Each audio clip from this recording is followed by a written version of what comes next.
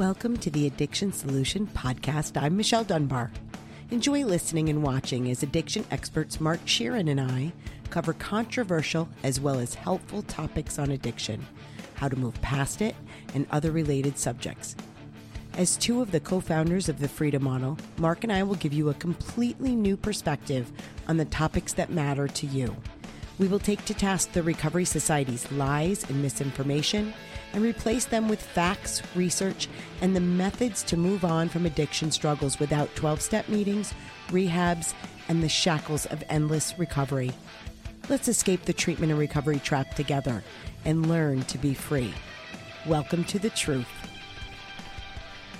If you feel you need time away from your life to learn how to solve your substance use problem for good without distractions, 12-step meetings, or other counterproductive processes, then the St. Jude Retreat with its Freedom Model program are for you.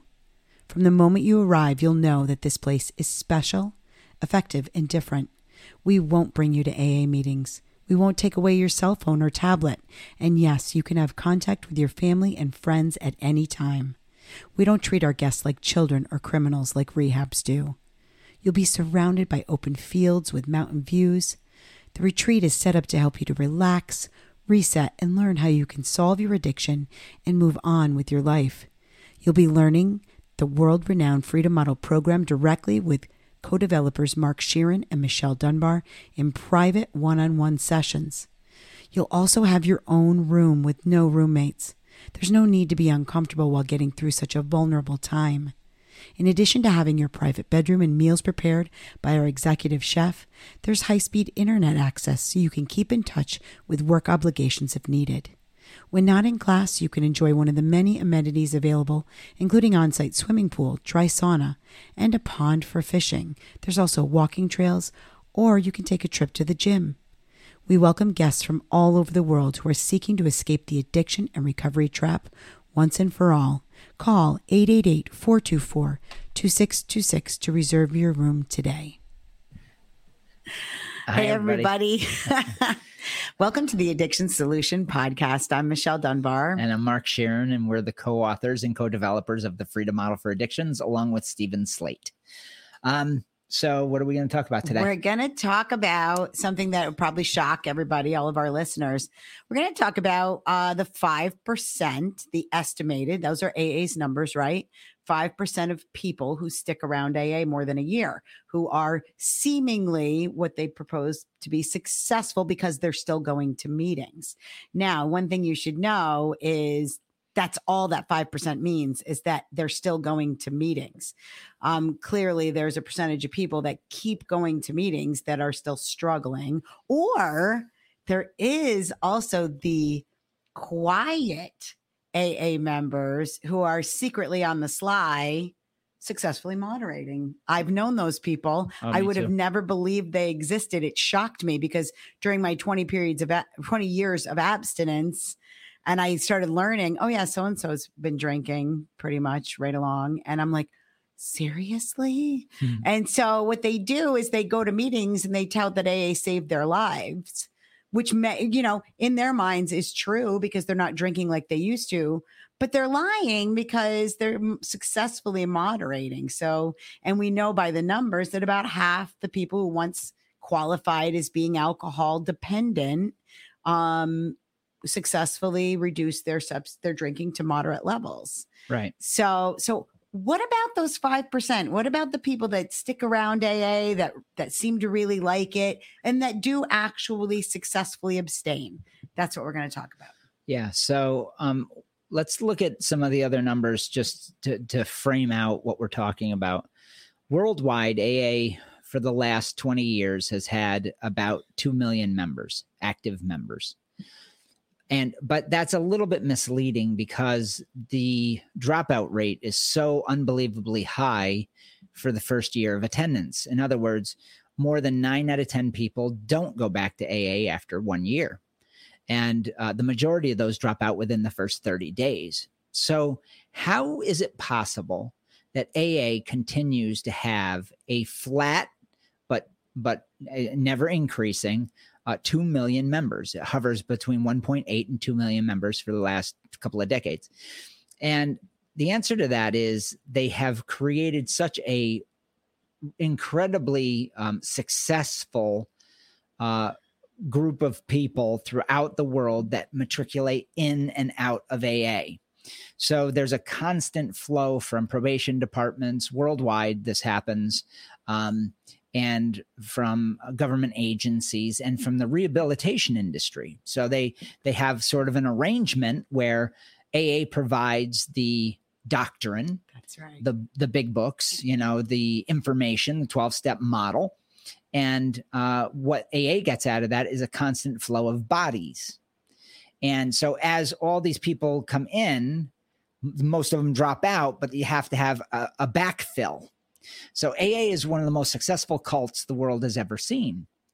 And it's a pyramid scheme, which I go through in my 5-part seminar series. And you can get that in the Freedom Model International membership. If you join that membership, you can get access to those seminars. I did 5 of them. That it explains all this, tells where the money goes and all of that. Now, so that's that.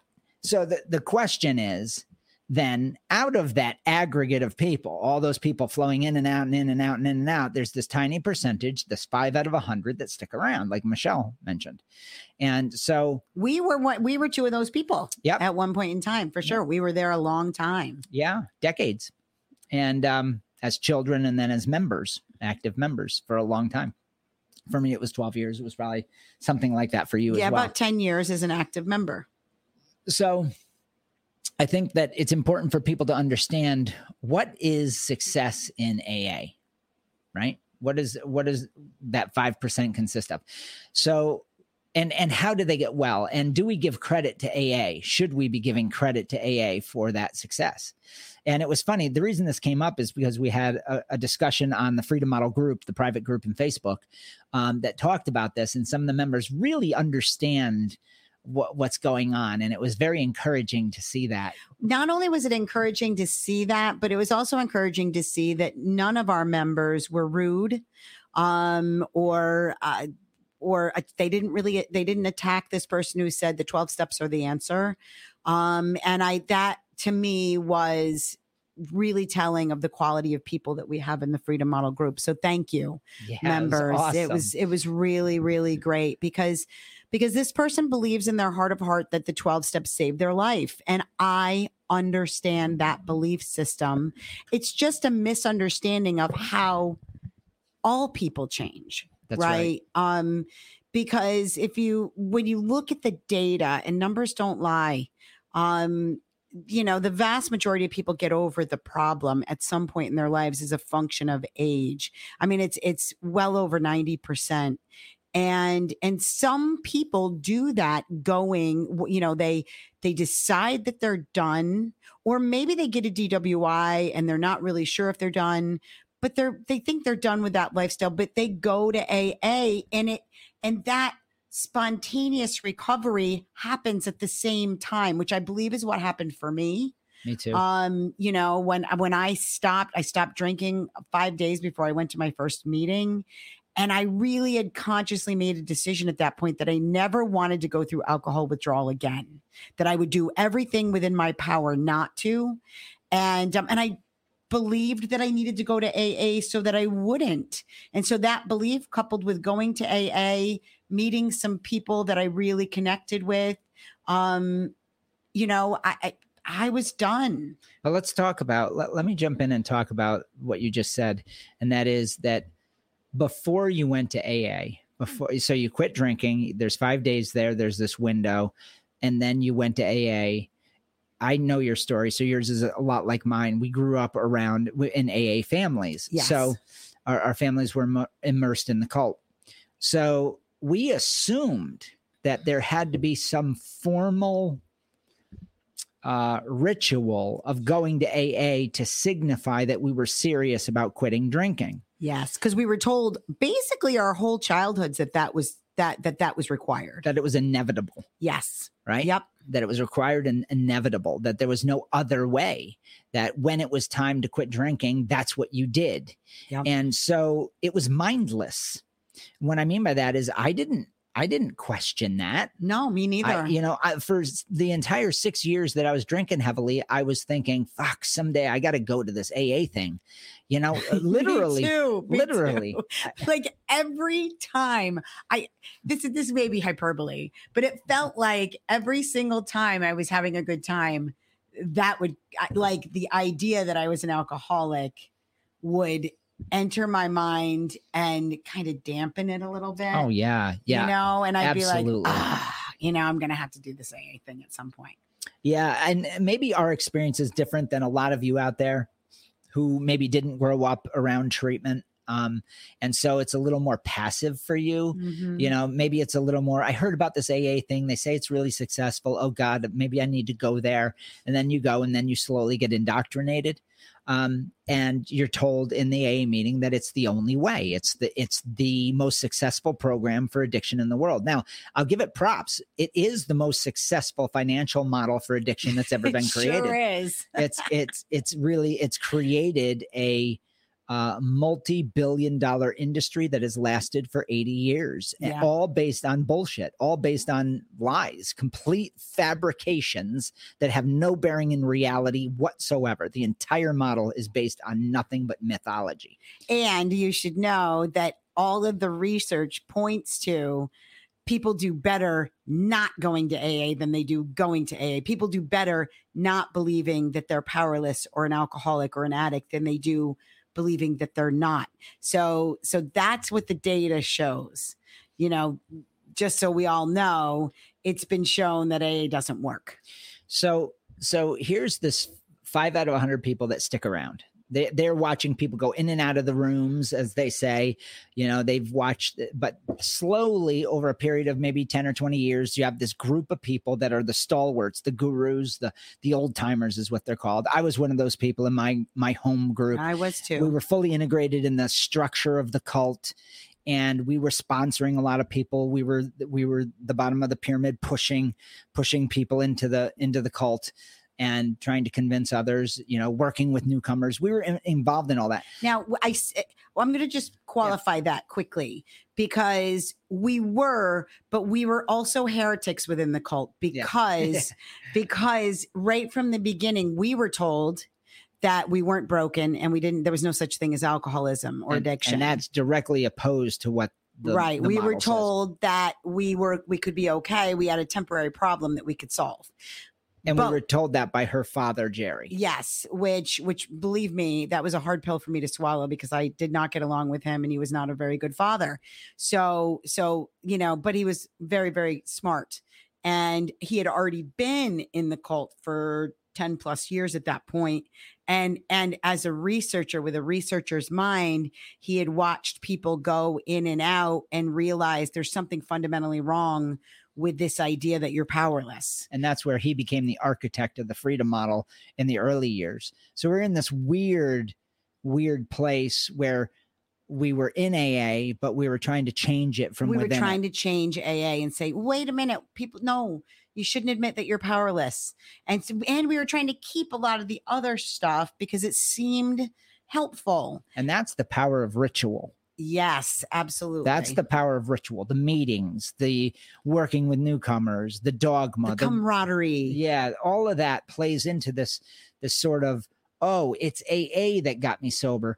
Now, there's only one way that people get well and get sober, and that's by choosing to do so. Right. Whether it's in AA or not in AA, right, or on the moon. Or whether they believe that God came and removed it from them, or they believe that the meetings, that the higher power was in the meetings, or they believe whatever it is they believe, everybody still comes to the conclusion that I can be happier abstinent. Everybody that stays abstinent, I can be happier abstinent than I can be drinking at this point. So the question becomes, what is the ritual that you use, right? And what is the ritual that I use now to not drink? I don't have a ritual. My ritual is the absence of one. That's freedom. Yeah. So when you get to a place to where your ritual has nothing to do with. Okay, so we just lost power. So if you see a glitch in the We have to get our bearings again. Yeah. Yeah, it's a little bit of a stormy day here, which is why it looks a little dark. So I think we were talking about the ritual. We don't. So basically you become a believer that this meeting or this thing that you're doing is keeping you sober. Yeah. And I want you to think about what I just said. So something, some church basement room, people with people in it, the information you're getting from these people is keeping you sober, somehow externally stopping you from doing something that you used to want to do.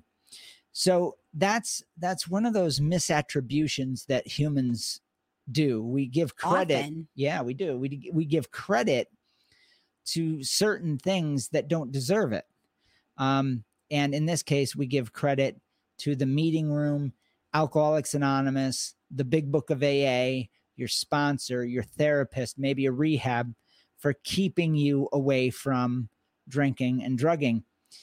But what gets missed all the time with this is the fact that you have your own mind. So there really isn't any way for those things to stop you from doing something you want to do. So you must want to be sober. Yeah. Yeah. The problem was my father, Mark, and I, every single person that struggled that I watched come into AA and really give it a shot. And even the people that didn't seem to really give it a shot, there was this idea when we were there that everybody that went back to drinking or went back to doing drugs did so because they were doing something wrong, because they weren't working the program good enough. Because they relied on that external idea. Well, but no, I'm talking about within AA. Within it, like you would use those people as examples of what not to do, right? Yeah. That person, that person got distracted by a relationship, and that person thought their job was more important, and that person thought their children were more important. And because they weren't putting sobriety first, that's why they weren't getting it. But when you really pay attention and you sponsor as many people as we did, and you see like the vast majority don't even make it a month, let alone a year. And then there are those that you work with, and we've worked with so many that are in and out for years, and sometimes they don't make it. And like that, I was not okay with that. And we kept searching for, why did we get it? Why am I? And I would feel guilty that it was easy for me, because I'm telling you, it was easy. The first 6 months weren't easy because I had the wrong information, and I really wanted, I was suicidal. It was awful. And what it does to your mental health when you're believing you're the one that's this horrible person, I can't even explain. But I kind of lost sight of all of that, because once it got easy for me, I fell in like so many good little AAers do. Yeah. That 5%, you fall into that crowd of, I'm just working it harder than you are. Yeah, and it's unquestioned. Yeah. You know, that it goes unquestioned. But in the back of your mind, I can remember thinking all the time, you know, why is it easy for me? Yeah. Why did God love me more? Right. Like, and then I too got distracted like you did with, well, I did this piece better. I did this. I served more. I did, you know, I got involved with all of it. And the crazy part is, in the end, none of that meant anything. It didn't, because there were people, let me just tell you that there were people that were in AA that were far more selfless than I could ever imagine being, that didn't make it. There were people that I knew in AA that did I didn't do everything right. I did almost everything wrong in the beginning. Mm-hmm. And according to AA. I mean, and I was chastised for getting involved in this relationship and being a terrible power of example for people, where you were just lucky that it worked for you, you know? And so I was like, nah, there's got to be something more to this. There's got to be something more to this.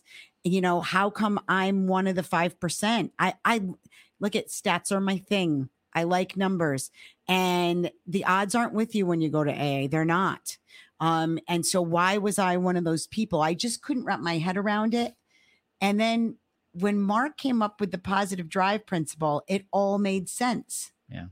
You know, well, because I didn't want to drink anymore. It had nothing to do with that, quite frankly. Yeah. So I my whole research career for 33 years now was trying to figure out that question. Why did people do the things they do? Yes. And I've been asking that question since I was 4 years old. I can remember being this little kid, tiny kid, just learning language. I can remember that far back and thinking, why does all this work? How does all this work? You know, and in wonderment. And I've always been sort of a philosopher that way. And the AA thing was so exhausting. It was so exhausting because there's all these rules and bullshit that you follow, and you do it mindlessly, and you assume that these people know what they're talking about, but it never sat well with me. You're forced to shut down your curiosity and your intelligence and your critical thinking. Yeah. And so I would look around at these people, and I assumed that every old timer was were the only group of people that were sober. I didn't know that there was a world of hundreds of millions of people who didn't go to AA, didn't go to treatment, had nothing to do with any of that, drank worse than me, did more drugs than me, hundreds of millions of them in my lifetime. And they just moved on with their lives. They just one day decided they didn't want to do it anymore. And then they just moved on. Something else became important. They fell in love. They had children. They got a career that they were passionate about. Or sometimes they just got sick and tired of being drunk and high all the time. And they just said, oh, I'm going to do something different now. I think I'll take up kayaking. Yeah. You know? So the research was my research effort was finding the common ground. What did all these hundreds of millions of people plus the gurus in AA have in common? People like myself, because I became an old timer, right? Yeah. And they all had one thing in common, and that was their desire personally, not coerced or manipulated by others. Their desire personally it was better to not drink or to moderate than it was to have heavy use. That's the only commonality that I could find. Then I started to study that. I started to study, motivation. What motivates people? Well, being happy. There isn't anything else that motivates people. You know, fear might change your trajectory in your life for brief periods of time, but it's not going to motivate you to change. It doesn't. Not for any length of time. So I suddenly started to realize, we're all getting sober and moving on with our lives exactly the same way. And that's personally, internally deciding this is what I want to do. More. More. And not, I have to, I should. We have a whole thing on this in the book, in the Freedom Model. Because those people, the I have to's, the I shoulds, always go back to drinking. Yes, because it's not what they want. Do you see the difference between an I should, I have to, I can't. That's what all those people had in common that we were trying to help all those years ago in AA. That's a good point. Was, they were coming in not because it was something they personally desired. Bill Wilson said it, right? The only requirement for membership is a desire to stop drinking, and which is kind of interesting. If everybody in AA really had the desire to be abstinent, they'd all be abstinent. Yeah, that's right. Regardless of what they learned in AA. And I think Bill kind of knew that, right? Well, I think so. I think Bill was tortured with this spiritual experience he had. Yes. So he assumed that was the only way. I can only assume that when he says he saw God that one time and it struck him sober, those aren't that uncommon of experiences. I mean, it happens occasionally to people throughout the world where they have these major shifts spiritually.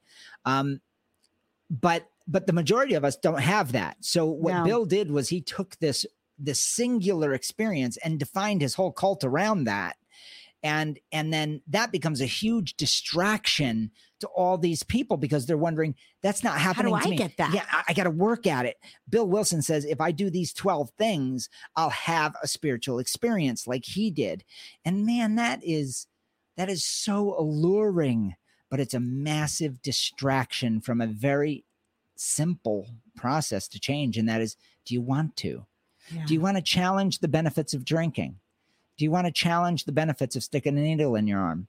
And why do you like it so much? And let's challenge whether you're getting out of that experience what you think you're getting out of that experience. And that's very direct. That's very direct. And then you can say, yeah, I think I want to be sober because I get more benefit out of that.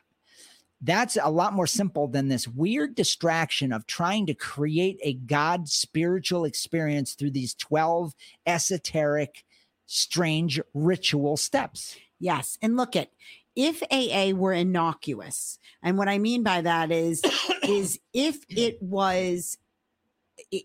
what you learned there was something that wouldn't be detrimental to you and harmful as it is to so many people, we'd leave it alone. Because the truth of the matter is the 5% that stick around found a home there. They found that they could be happier being part of the cult, being part of this group, than they could be not being part of the group. And one of the requirements for being in the group is to not go there drunk, right? Is to not be actively drinking or drug using. There are a small percentage of people that want both and do both, right? But so the reason we pick on it, okay, is because it's harmful. When you look at the data, believing that you're powerless makes you 9 times more likely to do dangerous binge type usage, drinking or drug use. Okay. So your tolerance reduces for a period of time while you're abstinent. And then you're told while you're in the cult, if you go back to it, you will pick up right where you left off. Holy crap. If that isn't a recipe for overdose, I don't know what is. Okay. No, most people that go back to drinking, in some way, shape, or form, don't pick up where they left off or go back to drug use. They're told they will, so some do. So it's not, unfortunately, it's not innocuous. It is, so telling somebody the 12 steps saved my life, maybe your anecdotal perception and belief, it isn't reality. It isn't. Right, it's a ritual. It's a ritual. You already had decided you're happier either being part of the group, you're happier not drinking, you're happier, and for somebody else, it's detrimental to them. Because it's a massive distraction from doing a direct preference change within the realm of your internal mind. If you're going to be distracted by an external means of change, and that is, I need to go to this place, perform this ritual every day, perform this ritual, and be shamed and go through the process that they have, and hopefully have this spiritual experience, which seems to elude me, right? And I feel like a failure every time I go. How is that possibly a good direct way of changing? It's not. It actually keeps you from going, wait a minute, what do I want? Right. What do I want directly? No rituals, no meetings, no. Yeah. How much do I really like this anymore? How much do I like staying home being drunk every night? What am I trying to get from it? So that's what the freedom model is about, is shedding or abandoning any distraction or ritual like going to AA meetings or anything like that, and then going internal into the realm of your mind, because you're the one that drinks. You're the one that has your own mind. You're the one that makes all the choices. There's only you. There is no way for an external force to save you from yourself. But we give AA the credit for doing just that. And it's an illusion. And the problem is with living with illusions is eventually you become delusional and disillusioned, and then you fall apart.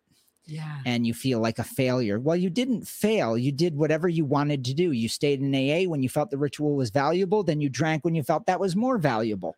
Maybe the thing to do is to ask yourself, would it be more valuable internally to not do that, on any of it, and just start your life over?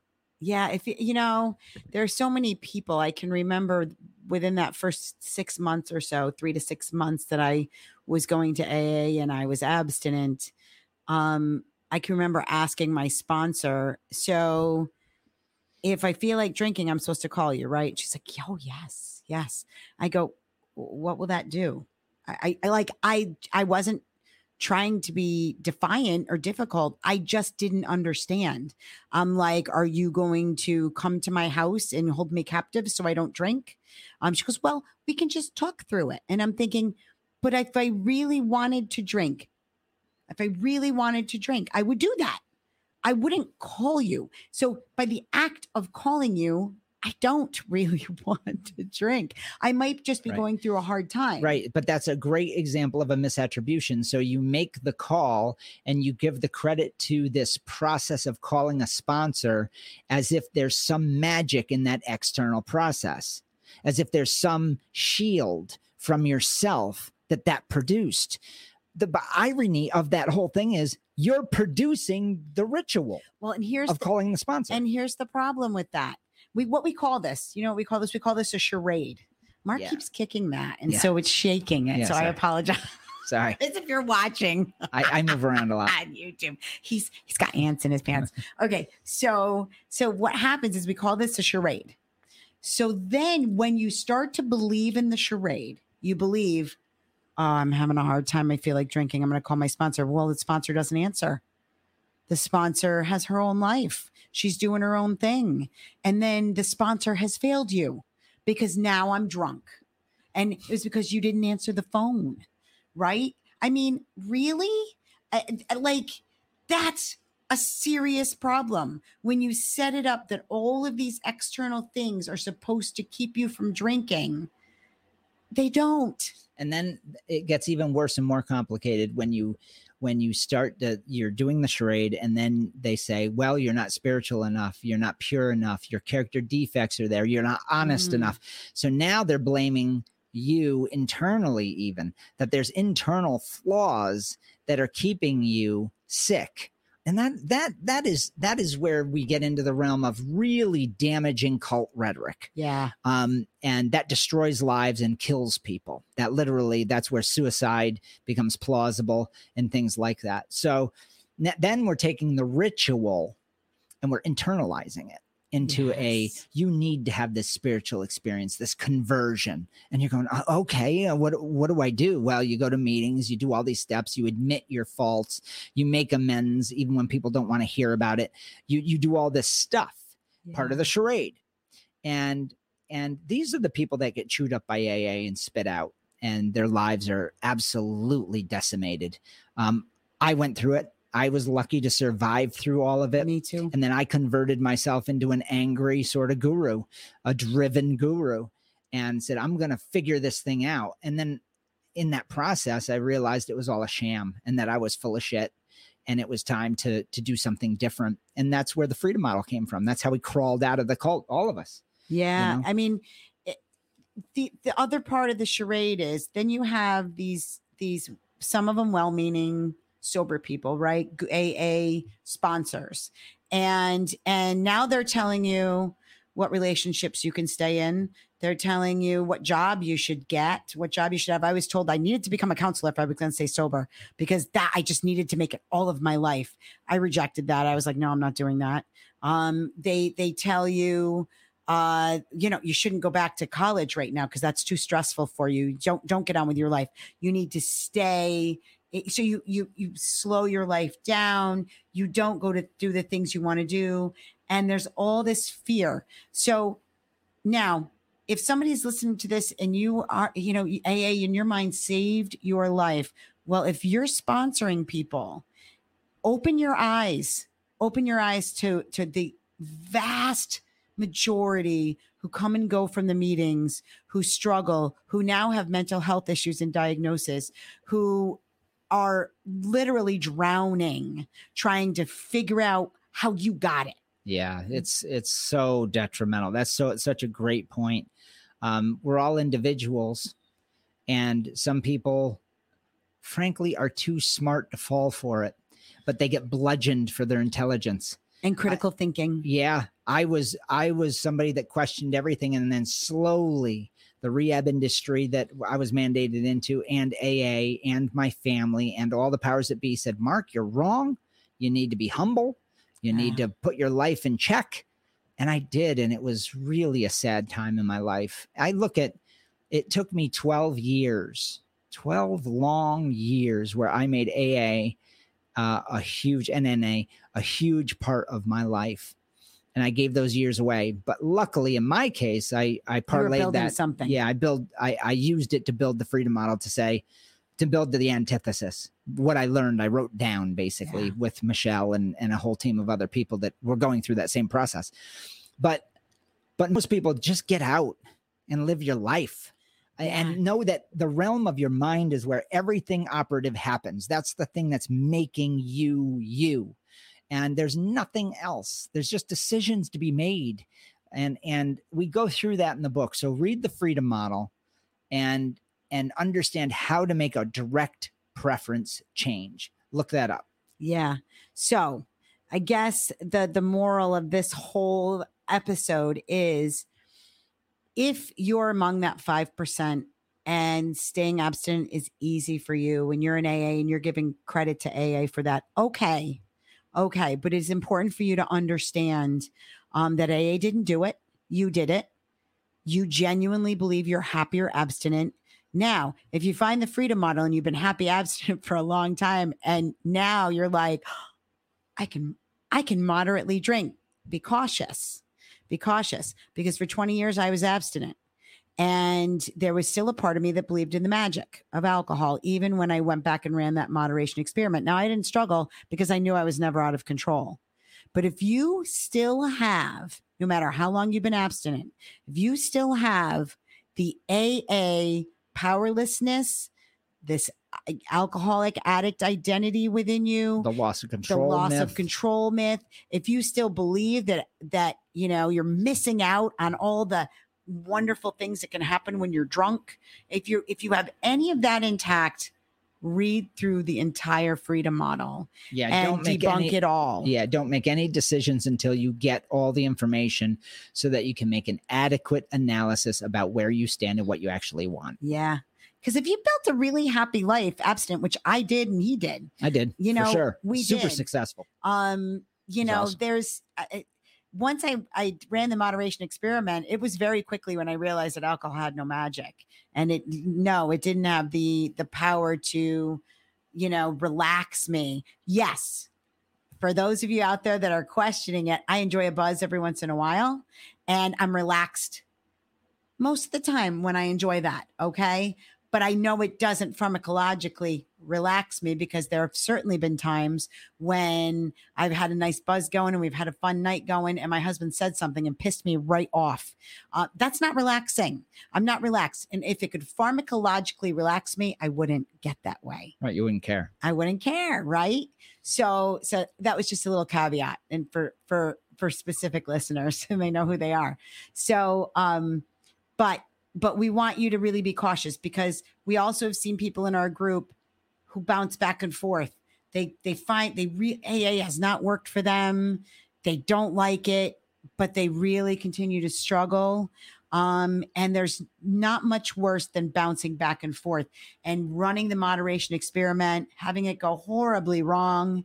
And then you go back to AA with your tail between your legs, and you have to eat some crow, and people are not very nice most of the time. And you remember why you left, and then you feel like you have no home. You have a home here. Okay. Everybody stops drinking, stops their addictions by doing the exact same thing. And that is making a decision. Whether they do it through the freedom model, they do it while they're in AA, they do it wherever they do it. It's an internal, it's within you. That's it's right. A total internal process. And there's no other way that it's done. No, there's no other way. So the other stuff, all the other rituals, all the other meetings, all the other stuff is meaningless. It all comes down to you deciding, yeah, this is what I want. How can I be happier? What do I want? Now, for some people, boy, that process of figuring out can take a long time. And but but remember, if you want to hold on to, a lot of times the people that really struggle the most are the people that want to hold on to that magic, that really still believe that alcohol holds something special for them that they can't get anyplace else, or drugs, that they can't get anyplace else. And if you're at that point where you're like, I really should stop, but I keep doing it. Well, it's because you want to keep doing it. So don't blow smoke up your own butt. Okay. There's party that wants to keep doing it, and you got to figure that out. That's right. Okay. So I think that's it. Remember, I think there's commercials at the beginning and at the end of this for some of our products. But remember, we have a bunch of online services. You can access them all at the Freedom Model International membership. We also have a toll-free number that you can call. It's open all through the weekend. It's from 8:30 a.m. to 9:30 p.m. Monday through Thursday. But after hours, leave a message. We'll get back to you. Yeah, it's 24/7, so you can always leave a message. And on the weekends, it's open from 9 a.m. to 6 p.m.